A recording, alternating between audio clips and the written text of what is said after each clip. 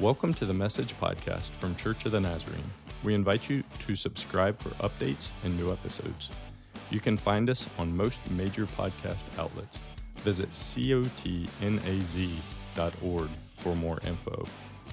Our worship services stream weekly on Sundays at 9 a.m. on YouTube and Facebook Live. You can also find our live stream at cotnaz.org. Our in-person service times are 9 and 10:30 a.m. We have a campus near Harrisonburg at 1871 Boyers Road. We also have a campus in East Rockingham at 414 South East Side Highway in Elkton. In addition, our Spanish-speaking campus meets on Sundays at 11:45 a.m. at that same 1871 Boyers Road location. Check out our website, cotnaz.org, for more info.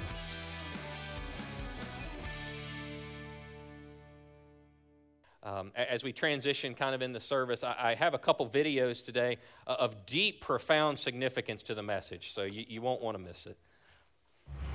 Can we turn the AC up? I'm dying back here. It's on. Can't you feel it? Can you feel that? Oh.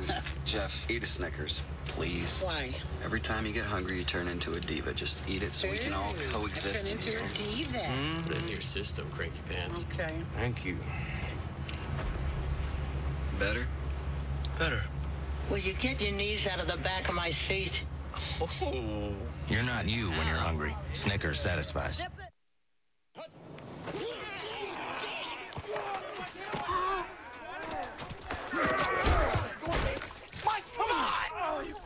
Mike, what is your deal, man? Oh, come on, man. You've been riding me all day. Mike, you're playing like Betty White out there. That's not what your girlfriend said. Baby. Whoa.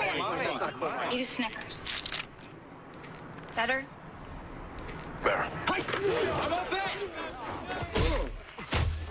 That hurt. You're not you when you're hungry. Snickers satisfies.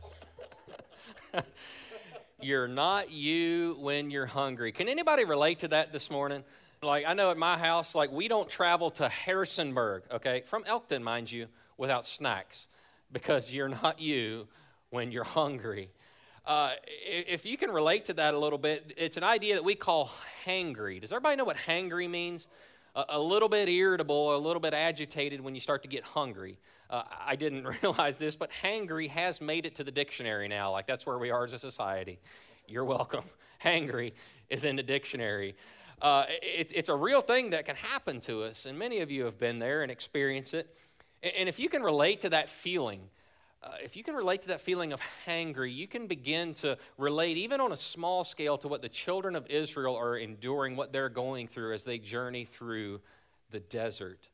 Now, a desert place is not packed with many Krogers and Walmarts. It's more of a place of scarcity, a lack of resources. And about a month into their journey, the people of Israel are experiencing hunger. Hangry has begun to set in their story, and it's blurring their memory even of all of God has done for them over the past couple of weeks. As they begin to lose sight of God's faithfulness, as they begin to forget just weeks ago God's miraculous provision, we again find them upset, and yes, even complaining about their circumstances. If you've been here for maybe the first two parts of the series, you're beginning to catch a theme, right? Like, this sounds familiar. We might even wish today, as we unpack our story, that we could console the people of Israel with the now famous line, "You're not you when you're hungry." With that, I welcome you back to our teaching series, The Wanderers. We're taking an intentional journey for the next several weeks through the story of the children of Israel. We want to engage this story as they were brought up out of slavery in Egypt for generations and brought into God's promised land for his people. And what we're seeing already in learning is that on the verge of their dreams, on the verge of everything being great, everything actually appears to be a nightmare. On the verge of their dreams, everything seems to be a nightmare. Have you ever been there? Have you been to that point in your story? Already, this story has provided us opportunity to reflect and consider our own wanderings, our own journeys with the Lord. And really, that's the main reason that we're working through this. The Apostle Paul told the church in Corinth that these stories were preserved, that they actually happened, that we might have an example written down for us. And friends, we're taking the journey to glean those lessons. And just a time out for a moment, if you've missed a couple services or if you've missed a message here, I invite you to go to cotnaz.org. That's our church website. There's a watch listen tab there, and you can catch up on the services from past weeks. We celebrate summertime. We celebrate vacations and being able to take time away with your family to exhale. We're with you, but we also ask that you stay connected with us. Stay in touch with us. And one way you can do that is by catching up on the messages. And they're also posted on our East Rockingham campus Facebook group. If you're not a member of that, I would invite you to look that up on Facebook. That's a place that we communicate lots of information and updates, and our past services are posted there. But anyway, as we get back into our story, in Exodus, we're going to be in chapter 16 today. You can start thumbing your way there. We're joining the children of Israel once again in the desert, and they're facing another opportunity, and yes, I phrased that correctly, another opportunity to trust the Lord as their provider. Already, we get the sense that this story is building towards something. That this is not just an account of some details and some grumblings, but that there's a bigger theme, a bigger something going on today. And in this story. And it would not be an overstatement to say that this story of the Wanderers is one of the most important accounts in world history and human history, and yes, the history of God's people. And we would, even if we didn't have the rest of the story, if we didn't know how it ends, we can trace themes of God's provision, of his leading, of his grace and his mercy, his miraculous power. We can see God proving himself time and time again trustworthy and faithful to his people. But yet we can also sense that the people are just not totally grasping what God's up to, that they haven't settled it in their minds or in their hearts of just the journey that they're on. Even after witnessing time and time again God's favor and his miracles provided, at the next challenge they find themselves grumbling and complaining against the Lord. And it's clear that this journey is designed specifically to serve a greater purpose. Our teaching text today is going to begin in verse 1 of chapter 16, where we join the children of Israel there. Chapter 16, verse 1, the whole Israelite community set out from Elim. Now, if you remember from last week, this Elim is the place where the Lord provided water. There was 12 springs and palms there. It was a place of reprieve and oasis. And that idea was they had more water than what they could ever imagine they needed. And so God provided in that place. And so they're setting out once again on their journey. And so they set out from Elim and came to the desert of Sin, which is between Elim and Sinai, on the 15th day of the second month after they had come out of Egypt. Verse 2, it says, in the desert, the whole community grumbled against Moses and Aaron. The Israelites said to them, if only we had died by the Lord's hand in Egypt. Like, really? If only we had died by the Lord's hand in Egypt. There we sat around pots of meat and ate all the food we wanted. But you have brought us out into this desert to starve us to death, or to starve this entire assembly to death. Now if you were here last week, I think I know what you're probably thinking. Haven't we been here before? Like, you see, this grumbling, this complaining motive is almost verbatim what we unpacked last week. It sounds so close to that storyline. Again, it's so easy for us in these moments, having the whole story in our hands, to ask those questions, right? Y'all know the questions I'm talking about. When you read that story and you're thinking, how can they forget so fast? I mean, we're only weeks away from the Red Sea. We're only weeks away, maybe, or days away from being provided water, yet they're spacing out. They forget. How can they do that? They're not going to forget God's provision, are they? Like, it's those questions that come to our minds, and it's also those questions that we hear the Holy Spirit asking us, aren't they? Like, you're not going to forget, are you? You're not going to forget about my strong hand in your life and my leading and my guiding. You're not going to forget now, are you? You see, God asks a lot of those questions of us that we would ask of the children of Israel. it's becoming pretty clear the farther we get into this story that God's moving and his leading is on purpose. It's not happen chance. He's on a very specific path of testing and training his people. And we're joining that journey this summer. And it's going to take more than one training session for them to totally grasp, to really see what's going on within their own hearts. Because sometimes we're pretty set on learning things the hard way, aren't we? As we journey with the children of Israel through the Exodus story, specifically in this chapter 16, we will again be reminded of the problem of grumbling and complaining against the Lord, but yet we're also going to see again the provision and, yes, the compassion of the Lord. And we also see another opportunity for the people of God to trust him in their place of greatest need. Let's pray together this morning. Father in heaven, we thank you, Lord, for your word. That, Lord, you have preserved this story, this text for thousands of years, Lord, that in 2022 in Elkton, Virginia, we can unpack it. And so, God, thank you for your word. And Lord, today we're here as students of the Bible. We're seeking to know you and your character, Lord. And yes, we want to understand our own tendency in our own lives to grumble, to complain, to push back against you. And so, Lord, as we journey through this story, will you open our hearts? Lord, we want to submit ourselves to you. We want to be honest. And Lord, we want to be closer to you. And so will you come? Will you come, Lord? Search us and know us. Lord, we love you, and it's in your name we pray. Amen.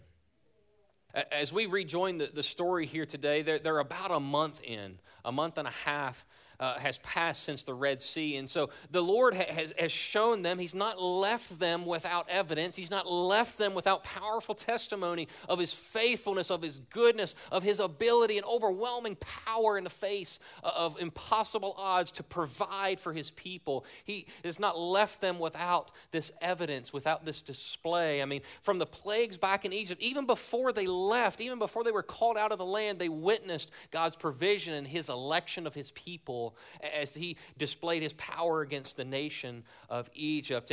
And even down to the Red Sea, he displays again his power over the forces of nature. He literally parts the Red Sea and they pass through on dry ground. And as they get to the other side, they turn back to see their enemy totally consumed. That was the power and the display of God, showing his faithfulness, showing his resolve to his people to provide and care for them in those moments. So it's not like this test came out of nowhere, because the pillar of cloud is leading them by day and the pillar of fire by night, and right down to meeting their most basic needs of drinking water, God has been there faithfully.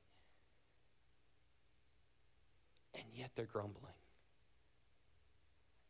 Grumbling because they've traveled for a while now. They've begun to use up their food supplies, and they could see that starvation was a pretty real possibility on the horizon. In the tense of the language there is not that they were starving presently, but just more so that they could see it coming. You know, they were on the beginning verge of getting hangry before it really set in. But even at that, they became hangry. They lost sight of the opportunity to call out to God to meet their needs once more. They lost that opportunity, and instead they grumble and complain. They cry out against God, even wishing they had just been left alone in Egypt. And in these difficult moments, they essentially turn their backs on God's plan after all they've witnessed. And their responses, they're easy to imagine, right? This journey stinks. I just want to go home. Like, leave me alone. I want to go back. This is not all it's cracked up to be. Maybe it would have sounded like, this is just too hard. I don't even like the desert. I'm done. These responses are so real and so easy to imagine. They're very real feelings rising to the surface in their hearts. And time again, we see the people becoming so focused on the circumstances before them that they lose sight of the faith and the trust they should have in God that has made the way and led them up to this very moment. And in saying things like, if we could have just stayed in Egypt, at least we had food to eat. Like somehow the mistreatment and the horrible oppression they endured was lost because they were just focused that they could have something to eat. And they were so done in this moment that they even accused the Lord of bringing them out in the desert just to let them die there. And from our vantage point on this story, we can recognize the absurdity of that comment, right? But in those moments, they couldn't. They couldn't. What should we take from that point alone? That we can see it so clearly, but in the moment of desperation, in the moment of need, they couldn't see it. They couldn't see what God was up to. They lost sight of Him. What should we take from that? I shared a little bit last week about my story, my transition season, if you will, coming out of construction industry and into ministry. I spent a number of years there at the church, and I had a lot of lessons to learn, and we can unpack that. We can go to coffee if you want to hear more about it. But I had a lot of lessons to learn, to go from leading men all around the area in construction to humbly serving in God's kingdom. And so that was my journey. That was my desert, if you will. And the church is a beautiful place to work. So the desert was my experience. And so I'm in that season, and oh boy, there's plenty of grumbling and complaining I could tell you about. I'd just as soon not. But somewhere in that journey, I remember one day I was probably grumbling about the circumstances, and I remember Pastor Carey. He was our lead pastor there at the Harrisonburg campus at the time, and I remember him saying or asking me, how long do you think you're going to be here? How long do you think you're going to be on this journey? Now, one, I'm getting tired of it. I'm probably overconfident in myself, and I'm already longing for something different, right? And I could go back and point to God's faithfulness, but in that moment, I was confident in myself, I was tired of it, and I was ready to get out of there. And so I answered, probably a year. Now, I hadn't been there a year yet, mind you. And I'll never forget Pastor Carey's response. He kind of huffed, and I'm sure it was a sanctified response. I'm sure it was. But he kind of huffed and said something like this. He said, I bet you're here 3 years. Now, don't tell him I said this. You want to guess how many years I was there? 3. 3. Because I was on a journey and I couldn't see what God was up to. I couldn't see what I really needed in those moments. And it took 3 years. And so what we see in this reality is that in the middle of our circumstances, in the middle of our desert, that wasteland sometimes that we feel like we live in, that God, if we're following His leading, if we're being obedient, He has led us there, that He is up to something good on our behalf. Even though we can't see it, even though it feels the opposite, faith has to rise up and we have to say, Lord, I trust You in this place. I trust You in this place. As we continue in our text today, we're going to find that the Lord is near, because that's the feeling that the enemy wants to throw at you, right? Oh, the Lord's left you here. He's called you up out of that Egypt you were in, and He's just abandoned you here. That's the voice of the enemy in our ear. But no, God is near, because He's the one leading us in those places. And He's so near in our story, in fact, that He heard the people's complaints. And those moments, like if it was up to us, we would just say, fine, you bunch of brats, go back to Egypt. Right? Like that's how we roll. But praise the Lord, that's not Him. He's more compassionate and gracious and has a bigger view than that.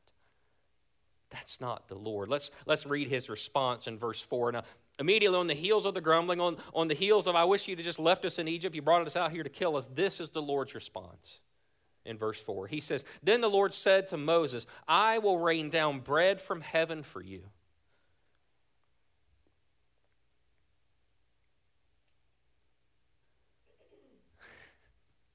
God's good. He's good to us. I will rain down bread from heaven for you. The people are to go out each day and gather enough for that day. In this way, I will test them and see whether they will follow my instructions. On the 6th day, they're to prepare what they bring in, and it is to be twice as much as they gather on the other days. God responds in these moments to His people's need for food and their grumbling, not with condemnation, but with compassion.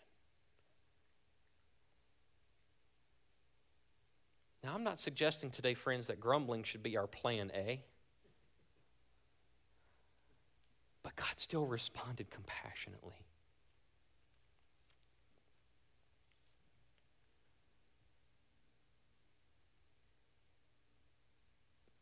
In these moments, the Lord moves and he begins to rain down bread from heaven every day. Not only did he provide what they needed, he provided it in a way that they never expected, that it directly fell from the heavens and they just simply had to go gather. And this would go on for the next 40 years in the desert. Every day was a day of provision and, yes, an opportunity to trust. Because that's really contained in this provision of bread is a daily test, a daily opportunity to take God at his word that he is provider and healer of his people. Because they were only to go out and gather what they needed for one day. And scholars debate on what that quantity was. Some say it was around a quart to 2 quarts. I mean, you think of your mayonnaise jar. You think that's about what they're to go gather that every day. And so what this testing is that it's, will you trust the Lord, not to try to gather all you can, but gather today and trust that the Lord will provide tomorrow what you need. This invitation to daily harvest ran against their farming roots. Like they were used to, just like we would, when veggies come on in the garden, you harvest them all, right? And you store them away. And so God was asking them to trust even though it didn't make sense, because there was going to be no leftovers allowed in this story. And the testing here was not all about their ability to follow the rules, but it was as much designed to reveal the leaning of their hearts. The leaning of their hearts. Would they trust him every single day, or would they try to work ahead a little bit just in case? Just in case the Lord can't handle tomorrow. Would they make the extra effort on the 6th day in preparation for the 7th day of rest? Would they obey these rules even when they don't seem to make sense? Will you? Will you obey? When the rules, when God's invitation, when his command doesn't make sense? You see, because that's testing. That's revealing what our heart posture is. In those moments, we face those same challenges. Each time the Lord asks us to surrender something that he doesn't like, and what our response is revealing our heart posture. We're either going to say, no, it's not that big of a deal, I'm going to continue, and reveal our heart leaning towards self, or we're going to say, yes, Lord, it doesn't make sense, but I surrender to you. That's the revealing nature of the training, of the testing. The question. So when the Lord asks us to stop a specific behavior, maybe we find it enjoyable. The world says it's fine, but yet the Lord is distinctly asking us. Fill in a blank. It can be a couple of beers or a couple glasses of wine. It could be lottery tickets or gambling. It could be sexual promiscuity. It could be Netflix binging. You name it for your story. But what is revealed when the Lord asks us about those things is our heart posture. And it's either going to be one of obedience and submission or rebellion and self-centeredness. That's the revealing of the testing.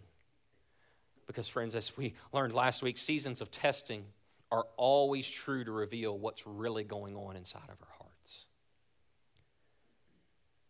As we continue in our text today, the revealed heart of our compassionate Father shines through in these moments. In verse 5, with the instruction to gather extra on the 6th day in preparation for the 7th, the Lord's doing something new here in the story. He's making provision for them in the lives of his people to have the Sabbath rest. So the Lord here is not only meeting their physical needs for food, their physical need for nourishment, he's also tending to the provision and the care of their souls. It's interesting, the people didn't ask for a day off. They were just hangry, right? They just wanted food. But the Lord responds with food and rest for their souls. Full of compassion, he goes beyond meeting the needs they asked for, the needs they knew about, to meeting needs they didn't even know they had. That's the compassion and graciousness of our Father. Think of the value, the dignity that was displayed by God in that moment to his people. They had been enslaved for thousands of years, a disposable workforce, if you will. And here God says, you are so loved, you are so valued by me that I'm going to give you a day of rest, a day to restore your soul, a day to worship me. You're no longer slaves, you're children. that's the response of God in these moments. Beyond some calories and some carbs, he cares for their souls. And friends, that's true in your story today too. You see this invitation and your mind's going, they said yes, didn't they? Like they only gathered what they needed and then they took the day off, right? Sometimes. Sometimes. As is so true in God's children today, some did, some passed the test, some trusted, and yet others refused. We have really two, we'll call them cringeworthy responses to God's invitation to trust. The first one we find in verse 19 and 20. It says, then Moses, he's speaking of the manna here, of the provision of the Lord from heaven. He said to them, no one is to keep any of it until morning. Simple, no leftovers. However, some of them paid no attention to Moses. They kept part of it until morning, but it was full of maggots and began to smell, so Moses was angry with them. Now, parents, y'all know exactly what Moses was dealing with here, right? That moment when you look at your child and you communicate clearly some ground rules for their benefit, and they just continue on their way, right? Like that's real. Eliza was playing a couple weeks ago on the steps, like 2 steps up, and I said, honey, be careful, you're going to fall. And, right through her ears, and she kept on playing. I'm like, well, natural consequences on their way. Well, it only took about 2.5 minutes. Bam! Woo! It's like, wow, if you only had parents that loved you to warn you, right? Like that's a little bit what Moses is dealing with. And to be fair, we do the same things. Like I make rubber fishing lures. I'm weird. I don't know. Whatever. This is a hobby for me. And so you take this liquid. It looks kind of milky, and you microwave it until it's 350 degrees, and it gets clear, and it's molten plastic at this point. And so you pour it into a cavity mold, and you can make whatever shape you want, worms or fish or whatever. Well, if you were to go YouTube or Google this process, literally every video you find is going to say, wear gloves. Every video. It's on the container of the material. Wear gloves, hot material. Do you think I wear gloves? Nope. I just burn my fingers every time I go in the shop and whine about it for 2 days. Like, we do this. There is something about us that we're just bent to learn things the hard way. And that was true in the story of the children of Israel. And to be completely fair, there were some folks in the group that passed the test, but there was enough hard-headed, gotta-learn-the-hard-way people to remind us in these moments of our own tendency to make the rules for ourselves, to choose self over submission to God's commands. Don't answer out loud today, but I wonder, which group are you in? Are you in the group that's obeying and it's trusting, even though it doesn't make sense? Or is your heart leaning out towards self? What group would you be in today? There's one more example that Moses gives us in verse 27 and 28. This time he's speaking of the Sabbath day, this day off, this day of speaking value and blessing into his people. This is the response. It says, nevertheless, some of the people went out on the Sabbath day to gather it. They're talking about manna, but they found none. The Lord told them they wouldn't. BTW. Verse 28. Then the Lord said to Moses, How long will you refuse to keep my commands and instructions? And again, the response of the people that went out on the seventh day is easy to imagine. It made sense that you would go out. You were just an enslaved people. You're hungry, and there's been manna every other day of the week. Let me just go out. But they didn't obey. They missed it, and they revealed in their hearts their tendency to lean away from what God was commanding them to do. And in a moment, we see the temptation to take the matters into your own hands is as real today as it was 3,500 years ago. As the band makes their way up today and we conclude our teaching text, let's just look a little bit what the Lord didn't do. What the Lord didn't do. Because we know that the people are disobedient. They're regularly preferring their own methods, their own choice of what makes sense. They're leaning that way. And when that way doesn't go so great, they cry out against the Lord. They grumble in Him. And they're forgetting all that He has done for them. And when they get to this moment in Exodus 16, they're complaining about being hungry, that they're going to starve. And God doesn't give them what they deserve. Because I think if we're honest in that moment, we could say, yeah, God had every right to just go, whoop, I'm done. Go back to Egypt, you brats. Like, right? God didn't give them what they deserved. He didn't turn his back on them. He didn't punish them or scold them. He fed them. He fed them. Think about that. Think about that. When we would say, Lord, you have every right to turn your back, if we were in control, we would have just been done with it a long time ago, but he feeds them. That's the Lord overflowing with compassion for his people. And friends, that's the same Lord that's here today and hears you. So what do you think he's thinking about your story? Because he's near, which means, yeah, he's heard your grumbling. But he's also near enough to know what you need. And what's even better is he's so close and so personal. He's moving to give you what you don't even know you need. That's the Lord. Praise Jesus. That's who we're calling on today. Will you trust him? Will you trust him?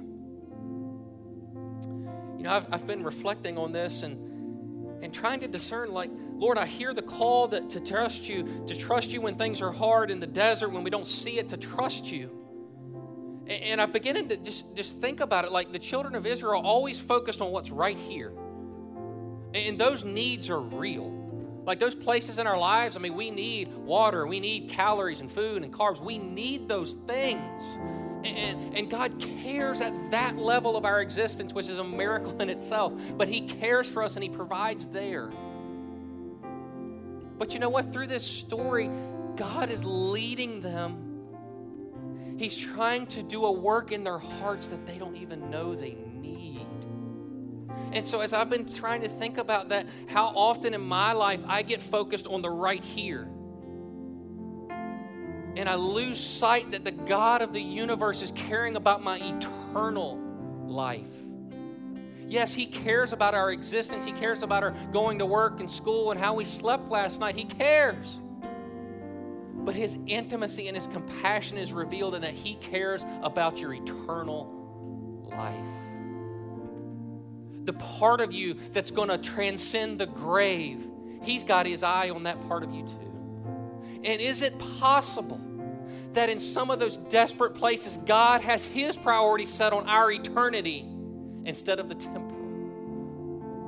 Is it possible? Is it possible? What would it look like today? I mean, we have studied 3 weeks in a row to trust him.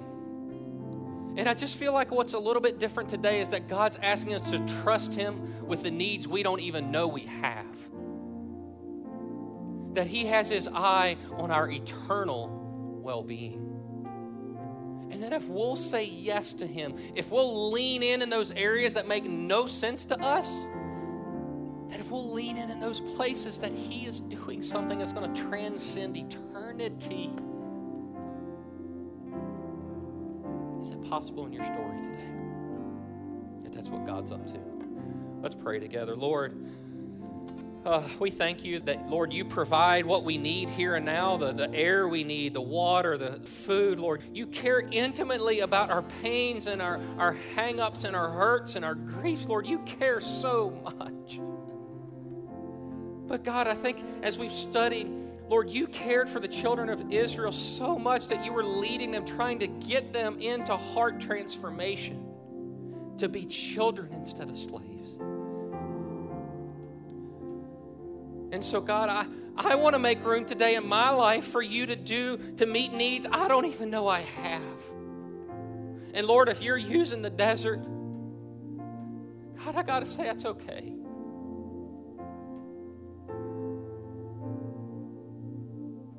Because it's our heart that's your priority, Lord. And so, Lord, I pray today for the desert experiences in here, Lord. I know there's real pain, there's real brokenness, there's real need for healing. Lord, we lift those needs to you today. And Lord, I pray for the needs that we don't even know about. The work that you're doing through these circumstances that are going to transcend eternity, Lord, because you have a desire to mold us in your image. May we side with you in that work today too, Lord. May we say yes, even when it doesn't make sense. May we trust you in your goodness and your grace. We love you today, Father, and it's in your name. Amen.